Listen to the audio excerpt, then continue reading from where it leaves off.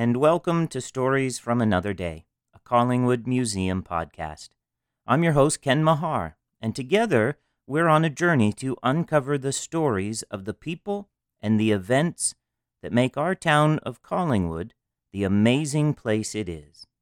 This is episode number 2, and today's story is The Man Who Wouldn't Be Mayor.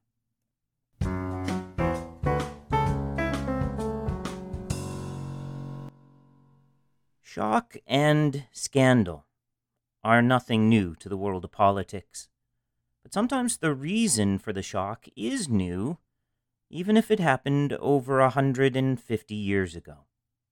Such was the case when the residents of Collingwood woke up one morning to read the following announcement from a prominent resident by the name of Mr. Charles Gammon.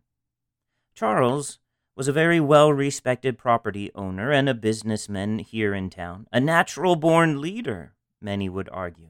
Why, indeed, he was one of the very few men front and center in leading our town through the harrowing invasion of, well, that is a story for another day. On this day, December the 21st, 1864, Charles had a few things to get off his chest. And so this is what he put in print under the large banner of, "To the Electors of Collingwood." And it is so good, I'm going to let him speak for himself. This is what Mr. Gammon wrote. "Gentlemen, having been nominated for the office of mayor without my consent or knowledge, and the returning officer not having, after my public withdrawal, accepted my resignation, I have to inform you that I am not a candidate for the office, and I request my friends to record their votes against me. I am not desirous of entering into public life, and in this case it is more objectionable by my being brought forward in opposition to my esteemed fellow townsman, Mr. McWatt, whom I shall always support for his earnest, well-tried, and consistent public services. I consider it no compliment to be brought out as I have been, and will not be made the tool of others to compromise or affect the position of our present mayor. If I solicit your suffrages, it will be in some less exalted position, more commensurate with my means and ability. But as I find it necessary for my livelihood to attend to my own business, I have no time to spare for the service of a public that is never satisfied. Have I done any harm to any one of you that I am to be set up like a turkey at New Year for everyone to shoot at? Or do you think it is a pleasant thing to be mayor? If so, why not make a selection from Messrs. McMaster, Robinson, Tyson, Parlane, Watsu, Fair, Jones, Sykes, Cleland, and the other gentlemen of property? Is it that they shirk the responsibility, or think too little of the honor of being your mayor? So long as these worthy citizens refuse to act, so shall I. I am a market man, and consider a market essential to the improvement of our town. I speak as one interested in the future progress and welfare of Collingwood, not as an agent for any party or for my own direct individual benefit. In fact, I would vote for a market in Roland's barn rather than have none at all. But the storekeepers do not like a market, and I'll tell you why. We have paid more in this town for meat and farm produce than in any village round. Did the farmers get better prices here than in Nottawa, Stayner, or Meaford? No, rather less. Then I would ask, who got the difference? Working men of Collingwood, would you rather pay 25 cents for a good fat goose in the market, or 50 cents to a storekeeper? Would you pay 10 cents a pound to the butcher when you can buy at 3 cents in the market?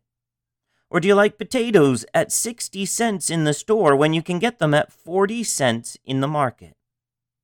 That's what's the matter.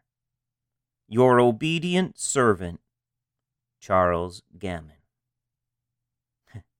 Defending a controversial colleague, and Mayor McWatt was certainly controversial in his day. Calling out the rich and the out of touch, going after big business, rallying for the future benefits and the welfare of his community, and all while making a not-so-subtle, backhanded swipe at the voting public who really never is satisfied.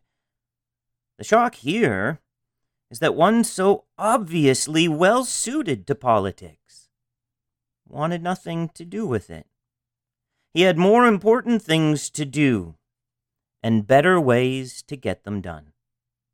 Can you imagine the scandal if such notions came back into vogue and more people were so adamantly not desirous of public life? If we all had more important things to do and better ways to get them done than through politics as usual. We may dream, but to see it happen, I fear we, like Mr. Gammon, must wait for another day.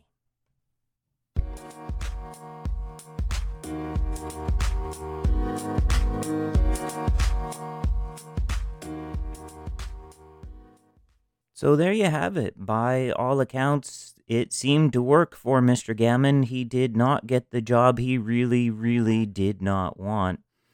If I knew that an ad in the paper or on TV or radio could keep me from a job I didn't want to do, say like doing the dishes, I would take that up. I'd be willing to pay that. Now, of course, if I did take out such an ad, my wife probably would very rightly call me a turkey as well. Some things you just can't get out of, no matter how hard you try. But what about you, dear folks? What kind of job would you be willing to take an ad out in the newspaper or on TV or the radio to tell people that it is just not for you? What kind of job would you not do for love nor money? Let us know. Send us an email to museum@collingwood.ca or head over to our podcast site and leave us a message. That's anchor.fm/Seawood Stories and tell us the job you really don't want. There is one job that I don't mind doing before we leave today, and that's to remind everyone that May is Museum Month. And at the Collingwood Museum, we continue to celebrate with a number of initiatives. The most fun, I think, at this point is the brand new T-shirt launched just last week, following in the line of the This Is Women's Work T-shirt, which has been very successful. This newest design focuses on our shipbuilding heritage with an iconic photograph and the slogan, "Get your ship together in Collingwood." If you've seen the picture on our Facebook page, you'll know that these shirts won't last very long. So you can call to place an order for 1 or 12 at 705-445-4811, extension 7211, and those numbers will be in the show description down below. There you can order the sizes that you want and arrange for the curbside pickup. Well, that's all we have time for today. I've got important work that I do need to get back to, and I'm sure you do too. So, until next time, thank you for joining us for Stories from Another Day.